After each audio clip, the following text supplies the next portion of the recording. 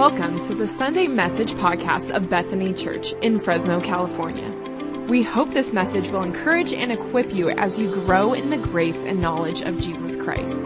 If today's message helps you, share it with a friend. If you would like to know more about the ministry of Bethany Church, please reach out on Facebook or at bethanychurchfresno.com.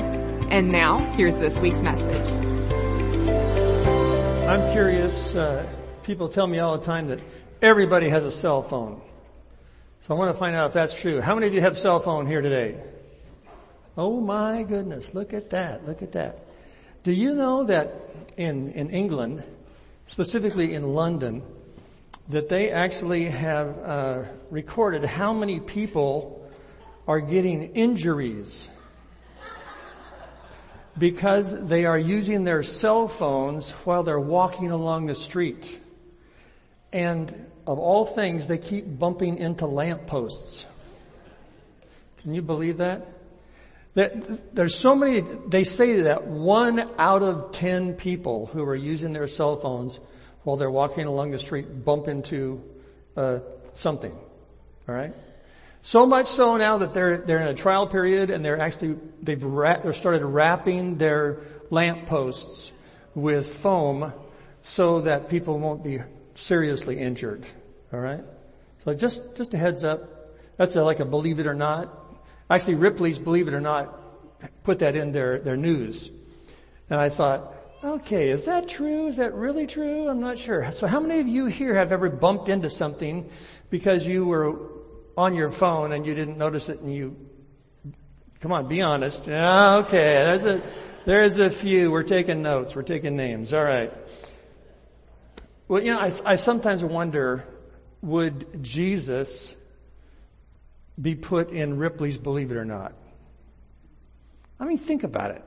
Think about it. The news gets out there. Is it a rumor or is it true? Jesus turns water into wine.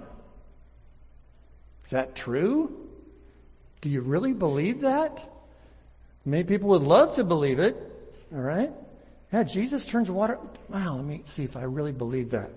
How about Jesus walking on water? That would hit the news, right? Do you really believe it? That Jesus was able to literally walk on water. It's a little bit hard to believe. How about this one? That he raised someone back from the dead after he'd been dead for 3 days. He just said the word and the man came back to life. And the man said, I got to go through this again, right? Yeah. There are many things that we say we believe. And I wonder how many times we've actually sat and thought, do we really, really, really believe that? Now, as a Christian, I hope that you say, yes, absolutely. I believe all those things. Our belief in God and in Christ is more than important. Our life hinges on it, right? Whether or not it's true. And so begs the question, what is the evidence that a person really does believe? What is the true evidence of that? Well, if you have your Bible, 1 John chapter 5 this week. We're only in 1 John for, I think, 1 or 2 more weeks. But here we are, 1 John chapter 5, verses 1 through 12. And the question is, do we believe this? Verse 1, everyone who believes that Jesus is the Christ is born of God. And everyone who loves the Father loves his child, or some translations say his children as well. Now, I remember accepting Jesus when I was about 4.5 years old, maybe 5. I don't have the exact date. I wish my mom would have written that down, but I was attending a Good News Club in my mom's house, and Child Evangelism Fellowship, and she and another lady named Ida Laycock, and it was kind of interesting. My mom's name was Iva, and her name was Ida, so you had Iva and Ida. It was kind of confusing sometimes. But they were telling the story that day, and it was actually about Jesus calming the storm, walking on the water. And I thought, wow. And there was a little, challenge given to us as kids, and I accepted Jesus that day. I remember going into my mom's bedroom and kneeling down by the bed and saying the prayer to ask Jesus to come into my heart and my life, and sealed the deal, right? That's great. That's great. But do I really believe? See, I accepted it at that age, but then I kept living. Here I am now, getting a little bit older. Do I believe? What's the evidence? What seals it for me that I really have believed, and I'm still believing? It's interesting. When I was at First Baptist Church in Visalia as a youth pastor, this is many, many, many years ago. The children's pastor did something really bizarre. We were having Vacation Bible School, and it was a very large church, so they had over 200 kids there at Vacation Bible School. It was massive, and they were doing their thing, and it was the day that they were going to ask kids to accept Jesus to be their Savior. And so they did that, and it was a big auditorium, and they were all, and the kids were raising their hands, and they said, great, fantastic. We're so glad that you responded to Jesus. Now, this is what the children's pastor did. She says, if you want to ask Jesus into your heart, we're going to ask you to stay while the rest of the kids are dismissed, and they're going to have ice cream. And if you stay here, I'm sorry, but you're going to miss the ice cream. It was interesting. Out of the 50 kids that raised their hands, about 5 stayed behind. Okay? Now you say, oh, that's cruel. Well, it's not much different for us as adults today. Right? Hey, I believe in Jesus. Great. Here's what a person who believes in Jesus does. Here's how a person who believes in Jesus acts. Because he's a follower. She's a follower of Jesus. How many times have we opted for ice cream instead of obedience? Right? I know I've opted it quite a few times. So what's the evidence that we really do believe? Well, I think John has something to say about that. So if you're interested, look at your Bible. Verse 2 says this: this is how we know that we love the children of God, by loving God and carrying out His commands. Now again, the intent of this line, when it says children of God, we know that God says love God and love others. And loving God means also loving His children, which would also include Jesus, right? So here we are, we're looking at this verse, and we're saying, okay, He's saying it specifically, this is how we know. We have this understanding, we have this deep confidence that we are children of God because we love God and we carry out His commands. This is love for God, to obey His commands. And His commands are not burdensome, for everyone born of God overcomes the world. This is the victory that has overcome the world, even our faith, our belief in God. So it says there, we love God and His children.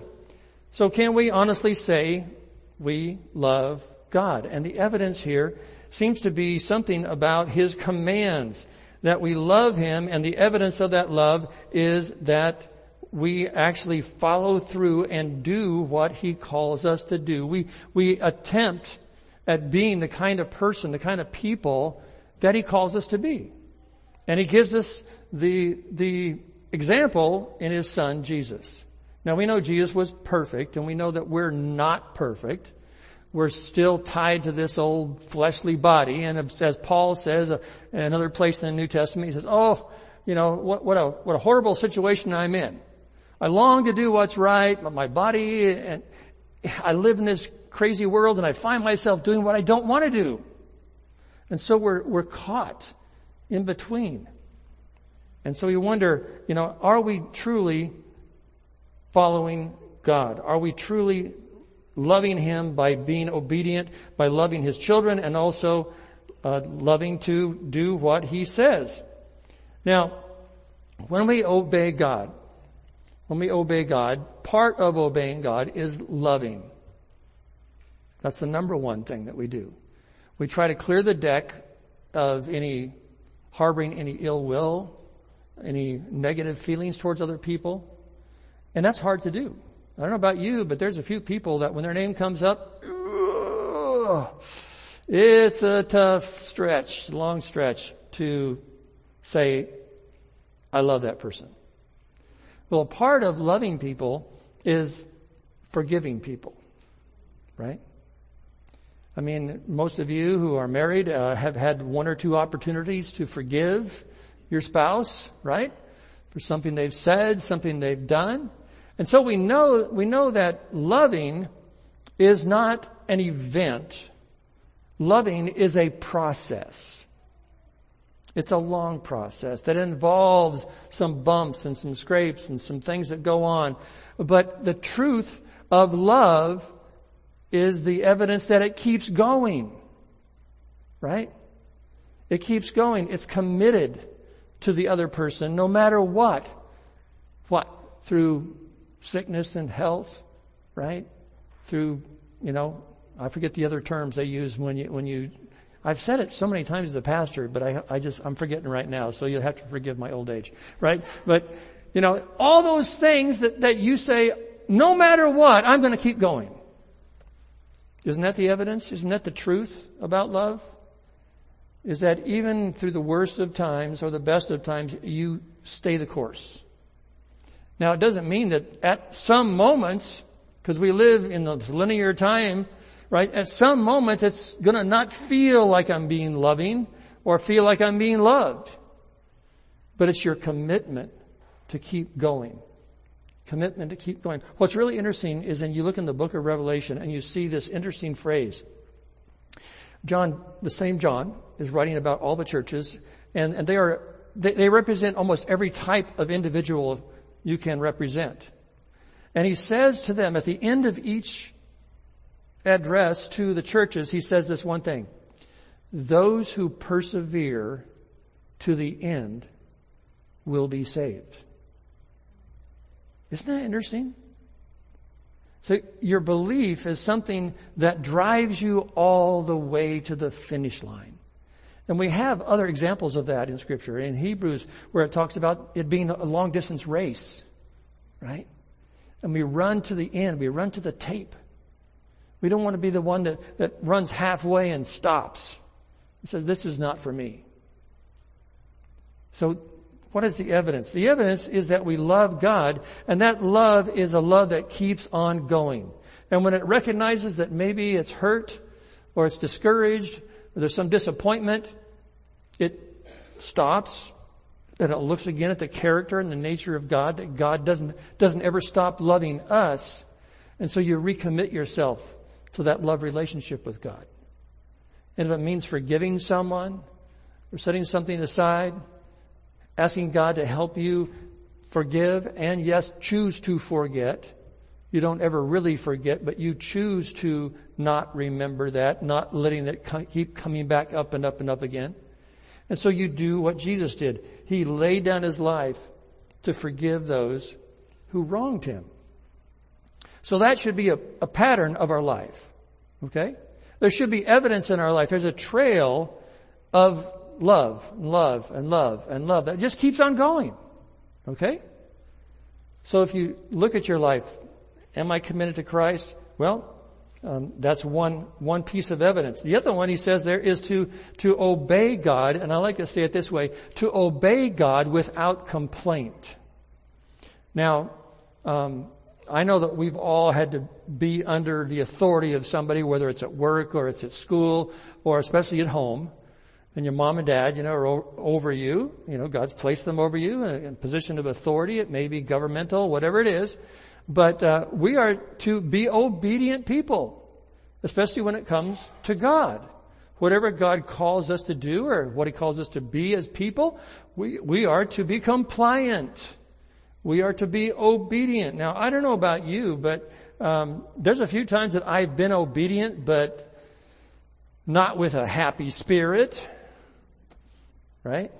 It's like, okay, I'll do what you want me to do. The question is, do you feel like that? It says here, it's not burdensome. Isn't that amazing? That it's not a burden to be obedient to God. There are many times, just have to be confessional here, that it felt like a burden to have to live the way God wanted me to live. Why? Because I'm in a world that proposes the opposite. This is where fun exists. Right? And I have to admit too, I used to be really, really envious of people who accepted Jesus later in life. Because they were forgiven, but they got to do all the fun stuff first. I accepted Jesus when I was 4.5. Oh, man. See? So we kind of grouse about being obedient to God. Have you ever been in that spot? Maybe you're in that spot right now. We grouse about, I hate to say even the word because then you're going to think that I'm just after your money. We grouse about tithing. We grouse about don't be drunk with wine. We grouse about loving your neighbor. We grouse about being obedient to my parents or honoring your father and mother. We grouse about stuff like that, right? When in reality, the truth is, God will never ask you to do anything to harm you.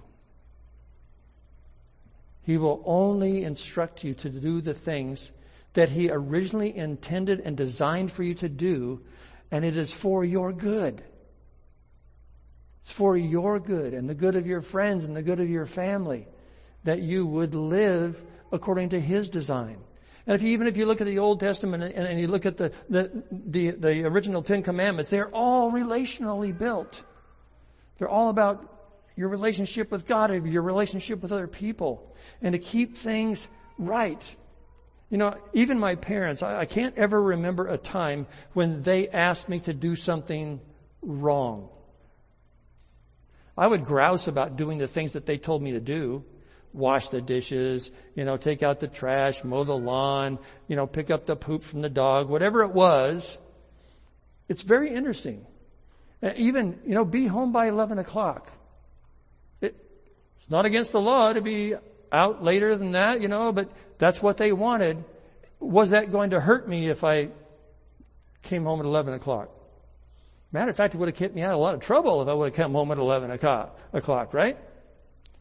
I can never remember a time that my earthly parents, ever asked me to do anything to harm me. Interesting, isn't it? Well, your Heavenly Father is never asked or never will ask you to do anything that will harm you, will hurt you. He only does it for our good. And so we have to start believing that. And then another thing there it says is that it's not burdensome, for everyone born of God overcomes the world. This is the victory that has overcome the world, even our faith. Our faith is something that we believe, and God says He will, when we are unable to believe, He actually will help us believe. Isn't that amazing? The scripture says that God loves us so much that even when we are failing in our area of belief, that He will buttress that. He will support us. He gives us His Holy Spirit so deep down, and He gives us His people to encourage us, to come alongside us, to give us that extra little boost that we need to do what we want to do and what we need to do and we know is good for us. So we live in victory, not in defeat. It says they overcome the world. Not living in a constant state of defeat is something that we should ascribe to, and not just ascribe to, but we should really lean into. You know, there's a lot of people you meet who are like perennial optimists. You ever meet anybody like that?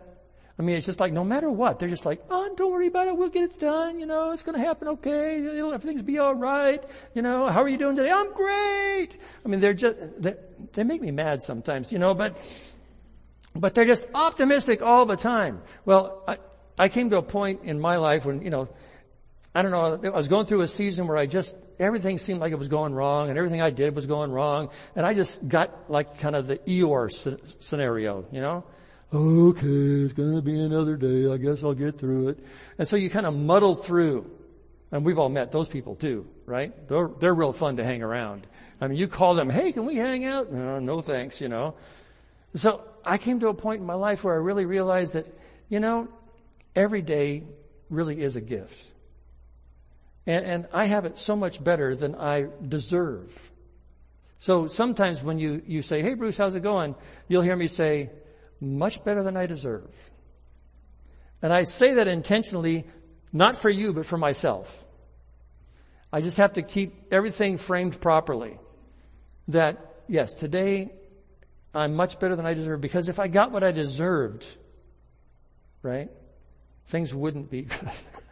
Wouldn't be. If God withdrew His hand from my life and I was no longer under His protection and no longer was being given His forgiveness, where would I be? Right? And so I have to be optimistic. And I think Christians should be the most optimistic people, not unrealistically optimistic, but we should have a joyful countenance. Isn't that one of the fruits of the Spirit? Love is number one and joy is number two. Joy doesn't mean that circumstances are always perfect. Joy means that you know, in spite of the circumstances, God loves you and has forgiven you and has given you eternal life that you didn't deserve. That God gave up His life willingly to give you. That should like put a smile on your face at least, right? And so here John is saying that's one of the evidence. I mean, that deep down we have this understanding and we know we've got this optimistic outlook on life and eternity. So it takes us to the point where we say, how can we be sure that our believing is true? In other words, how can we be sure that who we're believing in is actually worth believing in? I mean, a lot of people say that Jesus was a great guy. He was a great teacher. He was a great prophet. I mean, historically, he's an amazing man. I mean, look, they put the calendar all around his birth and his death. I mean, he's the most famous individual who ever lived on the planet. Can we get an amen? All right, he is. I mean, even the secular world believes that. But we believe a little bit more than that. Right? We believe He did change water to wine. He did walk on water. He did bring people back to life. And He died and was crucified and was buried. And 3 days later, He rose back to life and ascended into heaven. And He is coming back. We believe more about Jesus than other people believe, right? So where's the witness for that? Because we believe in true things and we want to believe in something that is true. And it goes on, it says here in verse 6, this is the one who came by water and blood, Jesus Christ. He did not come by water only, but by water and blood. And it is the Spirit who testifies, because the Spirit is the truth. For there are three things that testify: the Spirit, the water, and the blood, and these three are all in agreement. We accept man's testimony, but God's testimony is greater. is greater because it's the testimony of God which he has given about his Son. What he's just saying is this. He says, I know, I'm John, I was one of his disciples, and I saw him crucified, I saw him resurrected. The Bible says there were over 500 people on that last day when he was ascended into heaven. They all testified and believed, and they proved their belief with their very lives. Every one of the disciples was killed because they kept believing. They would not be persuaded otherwise that Jesus rose from the grave. Right? I mean, they were willing to go to their death because they believed it was true. And here John is saying something very interesting, is that the testimony of God about who Jesus is actually a stronger testimony than the things that ordinary people would say about Jesus. I mean, in a court of law, you have people come in and they give testimony about whether somebody is true or not true, right? And based upon their little sworn testimony, I swear that I will tell the truth. Then the jury makes a decision and the judge makes a decision. And somebody's either convicted or not. Now, we had 500 people go into a court of law and say, I saw Jesus was crucified and I saw 3 days later he rose from the dead. Well, hopefully he would be exonerated, right? He'd say, well, okay, yes, he did. Okay, we believe that because the testimony of so many people. Well, I wasn't there. I have to believe in the fact that those people really did believe. But John is saying there's something even greater than that. The witness of the water, the blood, and the Spirit. So let's look at that for just a second.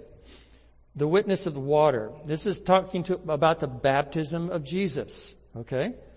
And John the Baptist confirmed that Jesus didn't need to be baptized. In fact, John said that he needed to be baptized by Jesus. Remember the story? And when Jesus was baptized in Matthew 3 tells us that when Jesus came out of the water, the heavens opened up and John saw the Holy Spirit in the form of a dove descending on Jesus. And there was a voice, and no sound system, just a voice that said, "This is my Son, in whom I'm well pleased." Now, not only John saw that, but there were lots and lots of people, the Bible records, who came to be baptized by John. I'm sure Jesus wasn't just there by himself that day. There were hundreds, maybe thousands of people who witnessed that and who heard that. And God meant for that event to serve as witness of who his Son Jesus really was. Okay? It was a powerful event that not only John remembered, he might have been there. He probably was there. He was one of Jesus' disciples. And so he witnesses this event, this supernatural event that God allowed more than one person to hear. That's the first. Then the witness of the blood, the crucifixion of Jesus is what we're talking about. At the cross we have a record in Matthew 27 verse 42 of a Roman soldier's confession. What did he say after Jesus was crucified? He said, "This truly was the Son of God." Right? Now this has never been disputed. It's been written down. This is a true statement. There was also the witness of God at the time of the death of Jesus when there was complete darkness. There were earthquakes in the middle of the day. There was no light. Tombs opened up. People were raised from the dead. The veil in the temple was being ripped from top to bottom. Not to mention all the prophecies that were revealed on the cross. Do you realize that in Psalm 22 and other places in the Old Testament, well, Psalm 22, I'll just read a snippet. It says, "I am poured out like water. All my bones are out of joint," which would normally happen in a crucifixion. It says, "My heart has turned to wax. It's melted away within me. My strength has dried up like a potsherd. My tongue sticks to the roof of my mouth. You lay me in the dust of death. Dogs have surrounded me. A band of evil men have encircled me. They've pierced my hands and my feet. I can count all my bones. People are staring at me and gloating over me. They divide my garments among them and cast lots for my clothing." Do you know that there are over 332 prophecies from the Old Testament that were fulfilled in the life and the death and the resurrection of Jesus? And any Jewish person who had been familiar with the Torah, the Old Testament, would have recognized that. Do you know that the early church, the first early church, were primarily Jews? They weren't Gentiles. They were Jews who saw it, who recognized that it was true. That was what God was about. You say, what is the Old Testament all about? It's there as evidence. As evidence. And so that is the second evidence. The baptism of Jesus, the voice of God, the Spirit of God descending on His Son, and now all of the prophecies fulfilled in the crucifixion, the death, and the resurrection of Jesus. And it's all there to see. And God says, I'm going to write this through millennia. Write these things down, and then you'll see that this is actually true. And then the last witness is the witness of the Spirit. The Holy Spirit did give witness to Jesus' baptism, right? But then in 1 John 5:10 it says, anyone who believes in the Son of God has this testimony, the Spirit, in their heart. You heard me say before that the Spirit literally lives inside you as you confess Jesus as your Lord and Savior. He comes and He takes up residence. He lives in each one of us. And the primary thing that He is there to do, it says that He's the come alongside, or He's the encourager, and He's there to encourage your belief. He's there to encourage your heart. He's there to again speak God's love into your heart and life.